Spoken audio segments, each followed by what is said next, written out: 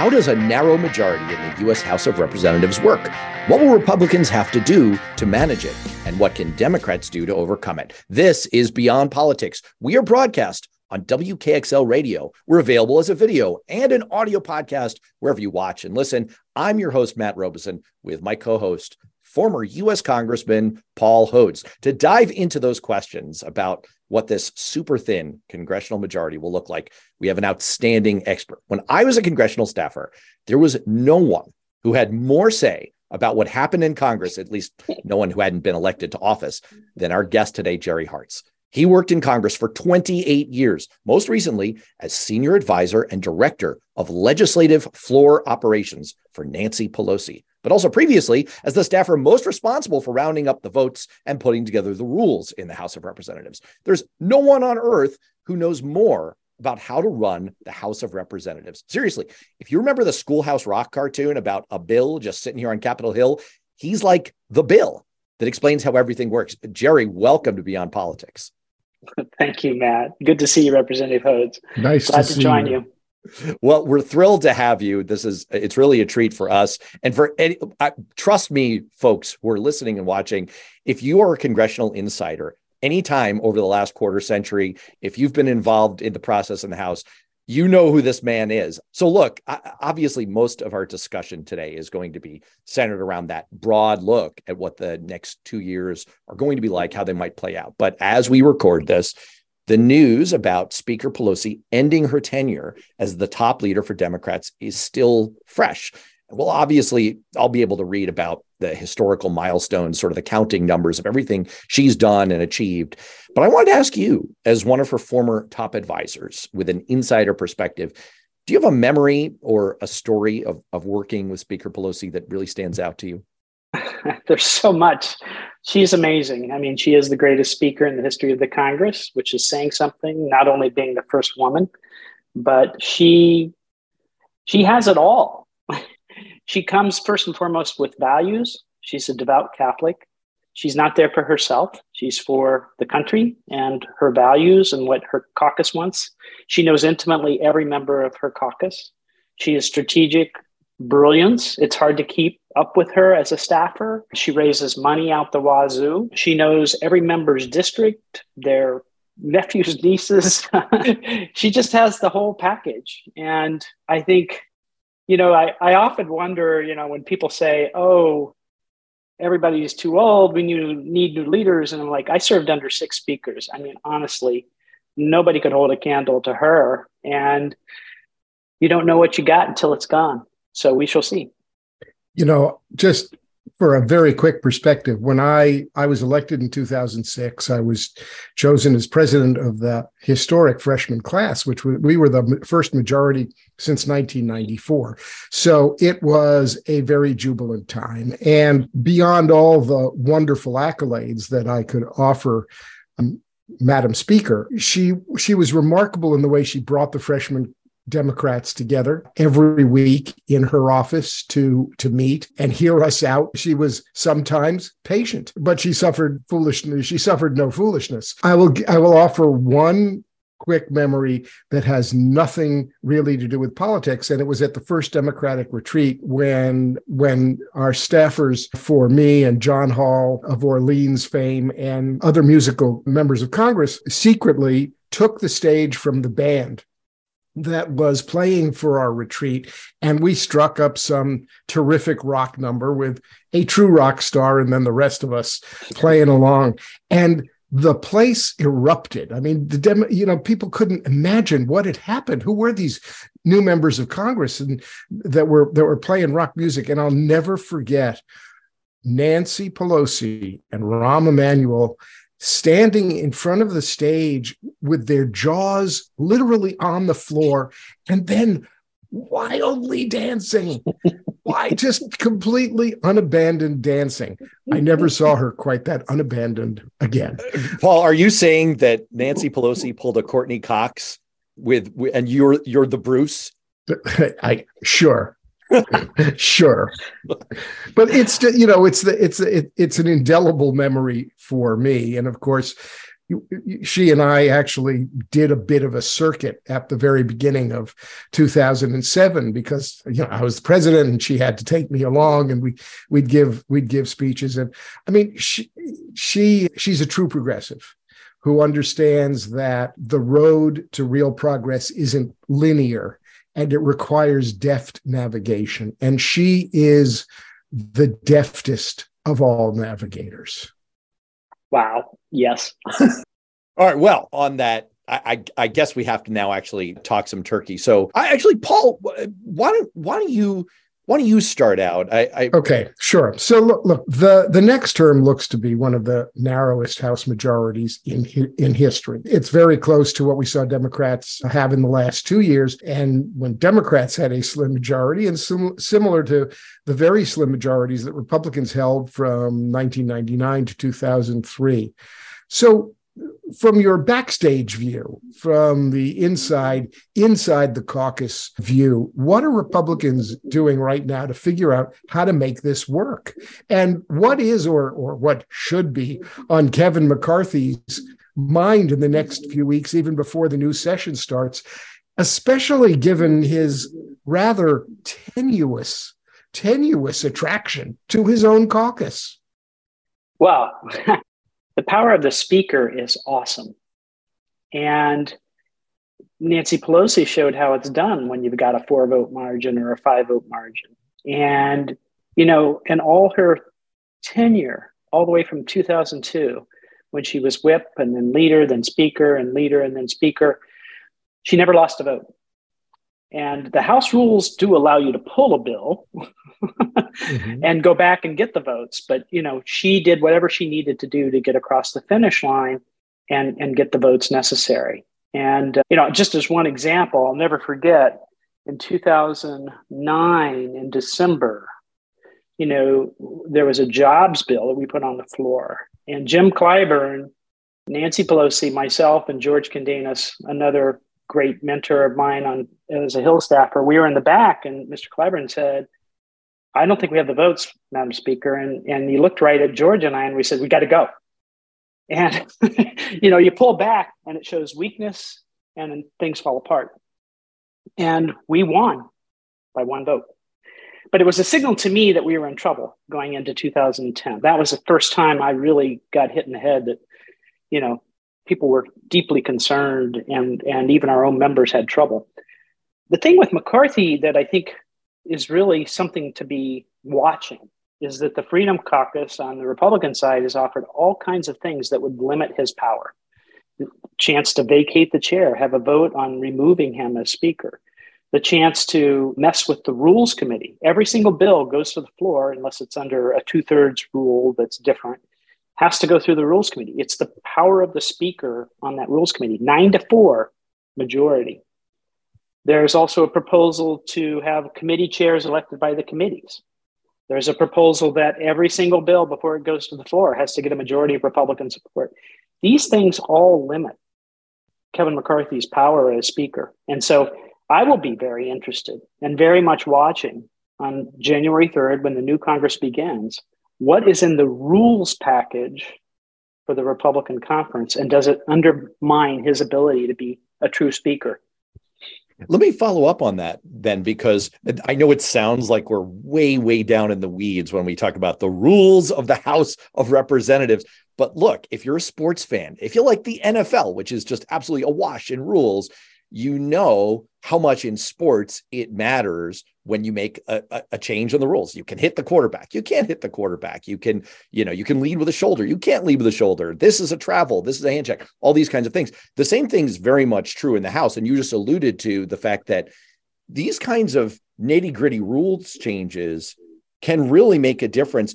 So you just outlined a few rules changes that you're going to be looking out for. How does it kind of play out? Kind of, maybe you could take us inside the movie of what it looks like under variations in the rules and how that can make a huge difference in ability to pass legislation and the relative power dynamic of the majority. Well, just take the one example. I mean, John Boehner was elected speaker in 2011 after we lost the House. He he was able to somehow manage for 5 years. But by 2015, the issue of being able to vacate the chair put him in jeopardy, and I don't think he was going to be able to stay. Paul Ryan was the next Republican speaker for 2 years until Nancy Pelosi was reelected in the election of 2018 and became speaker again in 2019. But he was losing control of that conference. So the issue of vacating the chair is really one to watch. Can they put that vote on the floor from any member and say, sorry, no confidence in your leadership, goodbye? That's going to be key.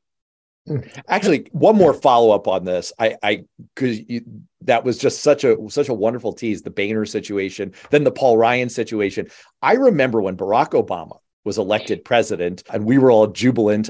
Paul, I remember you. I think you and I both actually had some tears streaming down our face. It was really spectacular. And the Onion totally came in and harshed our buzz with a fantastic headline: America gives black man worst job on earth. Because there we were in the middle of a total meltdown.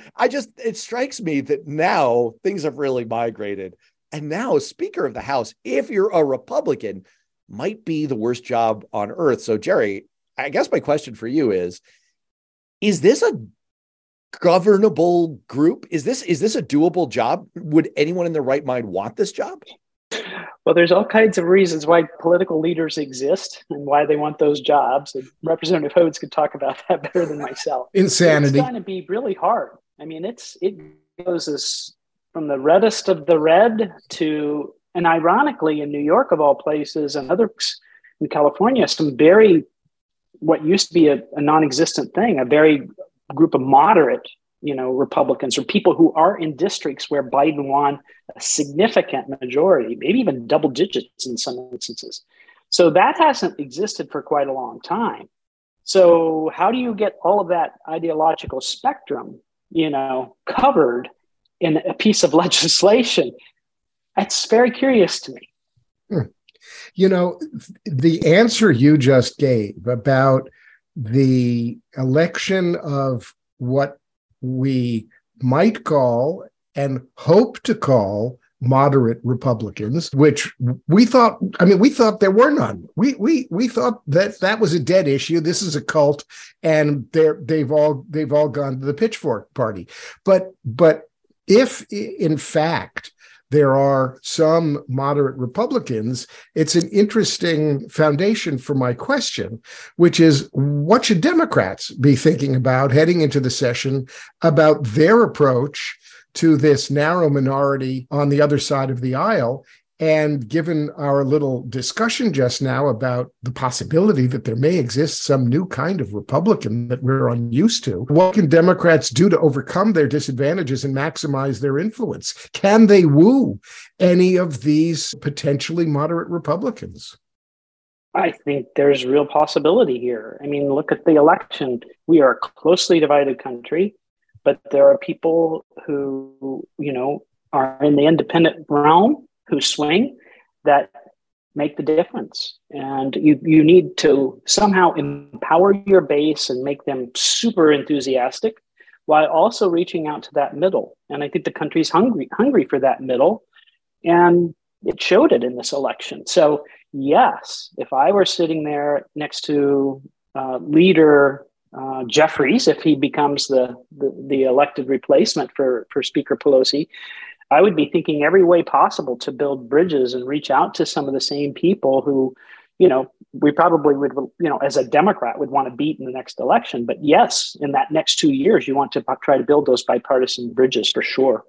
And you've done this kind of thing before. I mean, we're currently in a situation where there are 9 Republicans in the upcoming Congress who are going to occupy districts that Joe Biden won in 2020. So I would assume that one of the things, to kind of Paul's question about what Democrats are doing right now, you're probably saying less than you know about, because I know you're still super well connected inside those rooms. But inside the room where it happens, one of the things that they're probably doing right now is looking at those members, looking at those districts, thinking about those issues and starting to map out, how do we split them? How do we get them? How do we chip away? I mean, 9 potential targets as a starting point. And then there are going to be other swing seat members that you might be able to peel off, even if it's a more marginal district. I imagine that's where it starts, right? You're looking at where are people gettable? What are sort of the wedge issues? And what can you bring to the table that would functionally peel them away and put you in a majority position? Absolutely, you would be doing that. No question. And I think the Biden administration and the Democrats in the Senate are going to have to have issues that they run on for 2024. And so hopefully those will be issues that can capture some of those folks, and that Democrats in the House are going to have to be thinking, how do we set up the votes? How do we set up the issues? How do we appeal to them to cross the line? So, all right. One of my favorite things to ask people who are true inside the room experts is to play the movie for listeners and viewers, like really take us inside. So I want to ask you about, picture in your mind, this has probably happened to you only about 3,000 times in your career. You've got a close vote on a controversial bill coming up. What is your team, when you were part of a close majority, what is your team doing in the week beforehand, in the day beforehand, in the hour beforehand, when you're trying to pass that bill and you've got to get the votes lined up? Wow. Well, you start with caucus meetings. The Democrats meet every week, and you make sure you have listening sessions for the issues that you want to move. There's generally a consensus, I think, after an election about kind of what the priorities are, what the legislative initiatives are. Each chairman or ranking member of a committee plays a huge role in shaping that and creating that legislation with the experts that are on that committee, the staff, and all of the people who support Congress, the Congressional Research Service, the Congressional Budget Office, the parliamentarians, to craft something that comes out of committee. And then the whip goes to work. The whip starts counting. And there, as Representative Hodes talks about, there's all kinds of groupings. There's the Women's Caucus, there's the Black Caucus, there's the Hispanic Caucus, at least on the Democratic side. The freshmen. Right, that doesn't exist. The sophomores. It's very lonely in each of those caucuses. There's the boring gray suit male caucus on the Republican side. Yeah. But you have your inroads, each of those groups, and there can be issues that pop up that are sort of an ideological flavor. You have to think about the Progressive Caucus is nearly half or more of Democratic caucus, but there was also a Blue Dog Caucus. There's a Moderate Caucus. Anyway, you want to have all of those feelers out there. So you get your whip count back, you got your sheet, and you're like, oh my God, we're 50 votes short. And you're literally calling someone like me and saying, where is Mr. Hodes on this vote? And if you're calling me because probably someone like you or your boss has pulled Paul aside on the floor by the lapels, LBJ style, to say, Paul, where are you on this vote? And if you're Rahm Emanuel, it's, Paul, you're with me on this vote or I will murder you. That's a good image. And, on the Hill, your word is gold. And if you break your word about a whip count, that's like, oh my, that's almost unforgivable. So at least if some representative is not going to be with you, you need to hear it directly from them. It won't mean that nobody won't keep talking, but you got to hear it directly and you got to figure out what the issue is. As I was walking down the aisle when I was going to leave Nancy Pelosi's service, I grabbed her hand and I said, everybody's going to talk about Affordable Care Act for the rest of your life. But the thing I always remember, Madam Speaker, is what you did on the cap and trade bill. So take you back to July of 2009, before the Tea Party eruption in August, before the Affordable Care Act. Nancy Pelosi decides that the first big bill, after we've done all the economic repair package to try to get, back on track in terms of the economy and the fallout from the 2008 recession, Wall Street housing collapse, cap and trade, climate change, really as much as healthcare, her number one issue. She gets a whip count from the groups, the environmental groups, and it has like 110 yeses on it. Ooh. And this is the Markey-Waxman, bill to basically says there's a market and private sort of support for, basically trading to lower fossil fuel penalties, et cetera. She takes that 110 votes. And I sat with her every day for the next 10 days and into the night. And it was calling members and hearing them out. What is it you need? What is it we can do? You realize how important this issue is. This is literally the life of the world we're talking about. and 3, 4, 5 votes a day, she built that out to become a majority. And I, in complete amazement, it wasn't like, I'm going to clobber you if you don't do this. It was the moral appeal. It was we are up for this challenge. This is why we are here. And it was just this incredibly driven, value-based effort that succeeded. And it blew everybody's mind. It also cost a lot of trouble and backlash because it gave the other side a real chance to attack people. They weren't ready for this issue. They weren't ready for this idea, even though it was a Republican idea that came out of like acid rain. And the unfortunate thing is she did what she needed to do, but Harry Reid could not get it through the Senate. Right. And so it died. But already think about this. In 2009, way before the Inflation Reduction Act that passed this year, the most historic bill ever for climate change, she did it. She did it. And how much further along we would have been combating climate change. It just breaks my heart. I had some really important things in that bill. I mean, I was on the Financial Services Committee, and Ed Perlmutter, who's now retiring, we worked really hard with our staff to create some really innovative financial institution incentives and ways forward on climate change that really would have, I think, revolutionized the way financial institutions dealt with climate change. And I'm sorry that it died in the Senate where there was clearly no Jerry Hartz to. But you know what we're learning here, Paul? Harry Reid. No, you know what we're learning here, Paul, is you went from 110 to over 218. Along the way, you probably had to give away a little bit of political capital and some favors. You should have played hard to get, my friend. I know. You, Paul Hodes, should have taken the call. Just take the call. I know. Listen, I was mood. You were an easy date. I was easy. I was much too naive. I didn't understand until too late in the game the kind of power and leverage I had with my vote and what I could get with it. I was just naive. And of course, Matt, I'll blame you because you never sat me down and said, listen, forget about it. It's time for you to play a little hardball with these people. Yeah, you got to play a little hardball. The problem was I never had that. I never got that speech. You know what? It was because there was the Rom Whip operation. I was so used to, like, I was literally afraid of getting kneecapped, like, like Jeff Gillooly, Tanya Harding style. That's what I was afraid was going to happen. Right. So Self-preservation. just to follow up on that, I want to kind of put in your mind's eye, just back on the theme of what are the next 2 years going to look like? So you picture the process you just laid out and the incredible persuasive power that Nancy Pelosi was able to wield based on an intimate knowledge of each member's district, knowing them, knowing their family, knowing what the pressure points were. And also, here's how far I can push you politically because I know what your bottom line really has to be. That's why, Paul, I'm kind of teasing because Nancy knew that you really actually were not going to hold out on this. Let's picture that with this Republican majority that's coming up.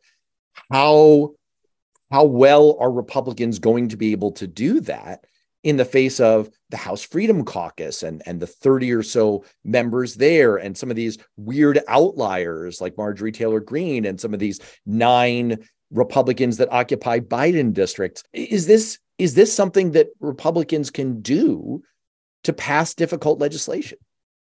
We shall see. I think there is a group who do not want to be part of anything. I'm going to butcher it, but there's a famous Lyndon Johnson quote, about people who are inside the tent and people who are on the outside the tent pissing in. You can say it on the radio. You can say it. But there's always a few, 1 or 2 or what. But I just feel like in some instances, maybe Kevin McCarthy's going to have his hands full because there are more of those. And they thrive by bringing it down. They thrive by being the other. They thrive from, more they can destroy. And I just think it's more prevalent there. And I think in this new elected Republican conference, it's going to be interesting to see how he manages that. I don't have an answer. Let me ask you a question about the Democrats. And, we've talked about some of the possibilities for a potentially new bipartisan approach to some things in Congress, with moderates having, or so-called moderates or potentially moderates having taken seats from Democrats in districts that Biden won. Something, unthinkable since 2016, frankly, just unthinkable. And so let's say that the Republicans have a potentially very tenuous majority. Can Democrats succeed in forcing tough votes on procedural motions or amendments? And if they can, what happens if they can and they manage to win some of those votes? And as a precursor to your answer, Jerry, could you just help our listeners understand just how important procedural motions and amendments and some of those are as we move towards the votes on the actual legislation? Well, there's one, and sorry to be in the weeds. It's called the previous question on the rule, which means we're ready to vote. If you defeat the previous question, though, it has far more meaning. It means that essentially you're setting up control shifting to the minority. Instead of the speaker being in charge, the minority can write the rule and bring something to the floor. This actually happened in 1981 with the Reagan tax cuts. Charlie Stenholm, former Blue Dog, joined with a bunch of Democrats to took the floor away from control of the floor away from Tip O'Neill. And that's how the Reagan tax cuts got through in 1981. In 1996, my former boss, besides Nancy Pelosi, David Bonnier, was the whip. We orchestrated previous question votes, and we had 5 on the minimum wage. Pretty soon, Speaker Gingrich was up in rules, actually negotiating directly with us. What do you need? And the tip wage that a lot of your waiters and waitresses have had to live with came out of that. We got the minimum wage increase. They got $2.10 for the rest of your life. You'll never get any more. Waiters and waitresses get only tips. So that's an extremely important one that exists. We used to also have a motion to recommit. Every bill at the end has one final chance to go back and change it. That is a minority right. The Democrats, with the tiny razor that they had in the last Congress, did not extend that. Whether the Republicans offer that opportunity is huge, because you can argue that's a real vote. I want you, Representative Hodes, to vote on whether you think sexual predators should be allowed to be hired as teachers. Oh my God, really? It's a tough one. And, sometimes we lost those even in the majority and had to fix it. So anyway, that's going to be an interesting thing. And that whole rules package on January 3rd, do they allow that last minority shot to change a bill? I just want to kind of oop the alley that you just so brilliantly set up there, Jerry, because first of all, you've triggered me, man. I have to tell you, it's uncountable the number of times I sat in that darn giant conference room in the basement of the Capitol, and I heard you say a version of what you said 2 minutes ago of, if you vote with Republicans on this previous question, you are taking away our majority. You are giving power to the minority. If you do that, you are making them the majority party. And I was like, I don't think I really understood at the time, but that the stories of what that can mean when that happens and the amount of leverage that it gives the minority party are really breathtaking. And that could well be relevant in the next 2 years. I hope people will bookmark that moment, because we may be returning to that. Motion to recommit, Paul, I know that gave you the heebie-jeebies, because your example, Jerry, is spot on. You could insert something like that on any bill. And of course, you do not believe sexual predators should be able to work as teachers. I mean, duh. But the problem is, it's like the choice in The Princess Bride. You can't choose the cup in front of you. You can't choose the cup in front of me. They're both full of poison. If you vote with the Republicans on that, then you are defeating the bill. Maybe the bill is the Inflation Reduction Act. You kind of want to pass that. Hodes votes for sexual predators as teachers. But if you vote, if you vote the other way, then, and like you protect the underlying bill, then that's what you're going to see in a 30-second ad in your next reelection. It's excruciating. So the previous question motion, that's still going to be there, but motion to recommit, probably not something the Republicans are looking to resurrect, but who knows? Yeah. All right. Well, crazy times. Absolutely. Hey, by the way, when you get elected to Congress, you don't know any of this. And frankly, for most of the time you're in Congress, you still don't understand it. I mean, usually by the end of my 2 terms, I kind of knew where the bathrooms were. I was beginning to get a sense of what the various committees did. I kind of knew how a bill made its way through. I kind of understood the budget process and when it would happen.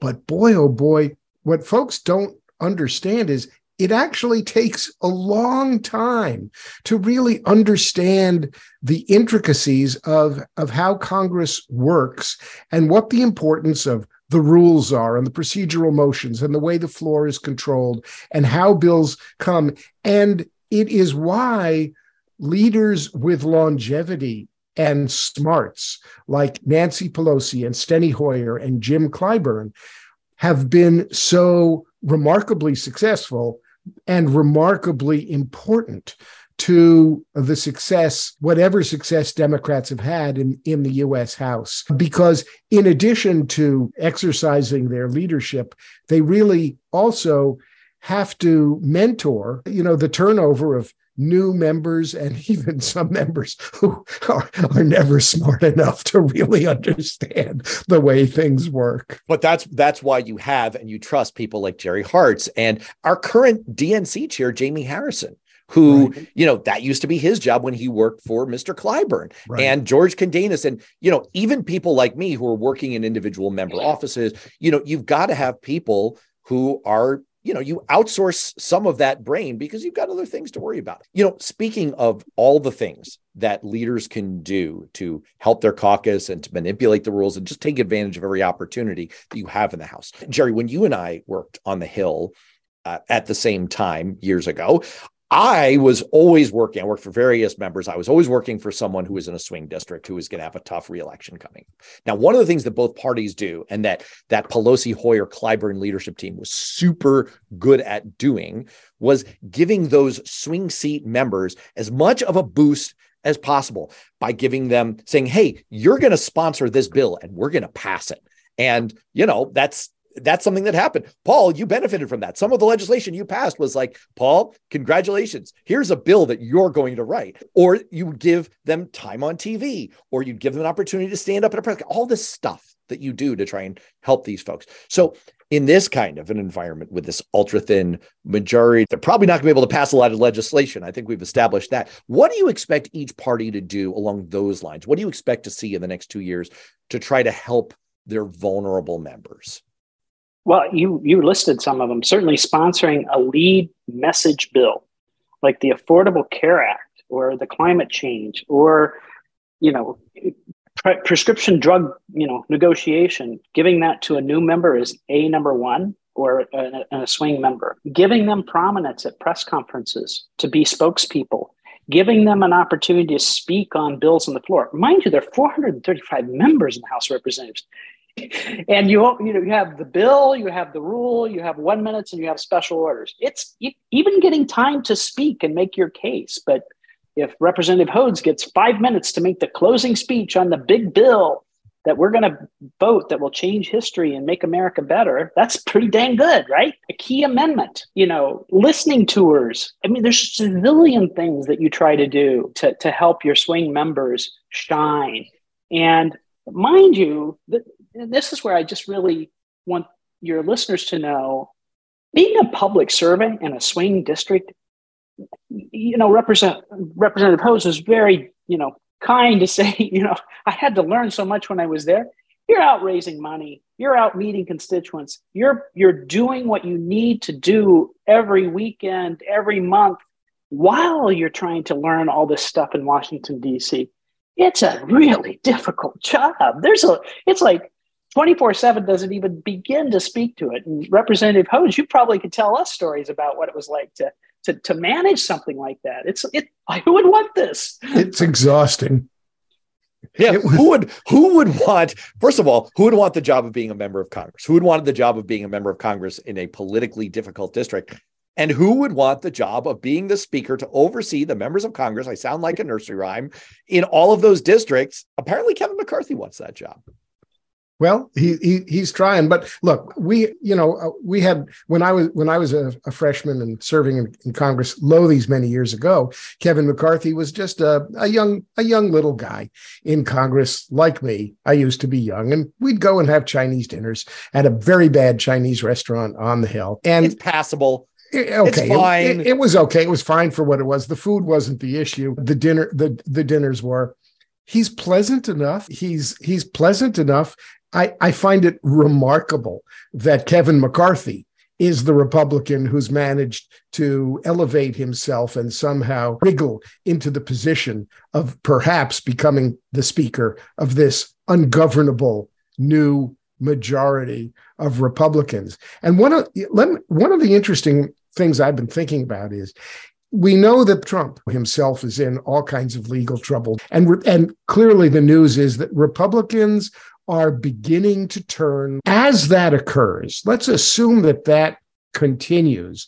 We expect to see more and more Republicans kind of washing their hands of the last, let's say, at least 6 years.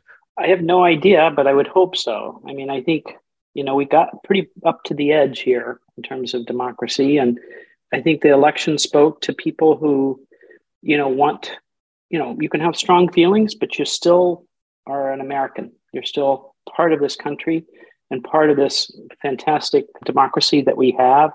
They want some healing, and they want people to come together and do things that meet their needs. And there's a lot of needs out there. We know people who are struggling, from the inflation, the grocery prices, et cetera. So there's a real opportunity here. And, I certainly hope that both sides come together and figure out how to answer what the election called for. We shall see. And just to follow up on that thought, speaking of change of leadership, are there scenarios? I actually don't know the answer to this myself. Are there scenarios where a speaker can be deposed in the middle of a congressional term? You mentioned the motion to vacate. That would be maybe one avenue there. But even without that, whenever people view and listen to this, and we expect that this video will be available for a good long time, whatever situation we're in when people are watching and listening to this, could the situation still change over the next 2 years in terms of congressional leadership? It can. And, that's why, there's no way to sort of know, and why Kevin McCarthy, as I said earlier, has to be very careful about any rules changes that he has to agree to. I think there's a certain survival mechanism that's not just about him, but it's about the Republican conference itself. And they're going to have to figure out, it's their conversation to come together, and know. Even Marjorie Taylor Greene, I think, has said, we've got to hold together. And so there's a certain imperative that happens no matter who's in charge of any, political party, to know that this is a team and we exist as a unit. All right. Lightning round question for you. Oh, let me give you this. 28 years on the Hill. Just I'm here 3 times longer than I managed to hang around. What moment stands out most to you? Oh, gosh. Well, there's so many, but I'll never forget being in the Capitol on 9/11. And we were on the 3rd floor. And when the towers fell, the first one, and then the second one, and then the Pentagon got hit. Mind you, Capitol Police didn't know what was going on either. And my boss, David Bonnier, said, we've got to evacuate. So we all went out on the lawn outside the East Capitol and stood, and the 2 F-16s flew up from Norfolk and broke the sound barrier. Boom, boom. Everyone thought we were under attack, and another explosion was happening. We went to his apartment. Long story short, Denny Hastert got a call, Speaker Hastert, from George Bush, who was up in the air. They took us to the special place. I went there. Planes came down all across the country. And finally, the leadership knew that it was time to go back.